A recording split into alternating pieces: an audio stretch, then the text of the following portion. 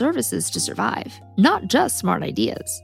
Companies need infrastructure. It was really a structural change. But Amazon didn't just open the gate for third parties on their own site. They also created an entirely new branch of their business in 2006, Amazon Web Services, which began providing more and more cloud-based infrastructure to all those startups that couldn't afford to build their own. When Amazon approached the problem, so they asked the question, how do we scale from here? And they understood that they needed to make the transition into a platform business model.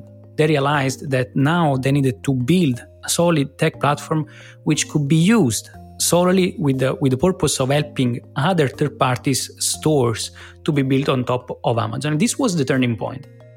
Amazon became an infrastructure provider. Big players like Toys R Us and Target signed up. Soon, Microsoft, Google, and IBM were offering cloud-based infrastructure too. It solved a huge problem that left so many companies vulnerable in the late 90s. Basic web infrastructure was now a service you could hire. For startups, overhead dropped and possibilities expanded. For some, it was the return of those 1995 glory days. Only this time, we'd learned a few lessons. I think that people hopefully they're thinking about profits differently.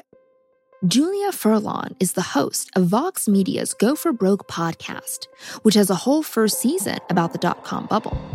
She told us the ground shifted after the bubble burst. For one thing, startups weren't rushing toward an IPO as often. Building something on the web was no longer about just grabbing a cool domain and hoping people invested. The web was growing up. Quick side note, that doesn't mean there aren't still boom and bust stories. There's always going to be a WeWork in the news. What I'm talking about, though, is the larger culture.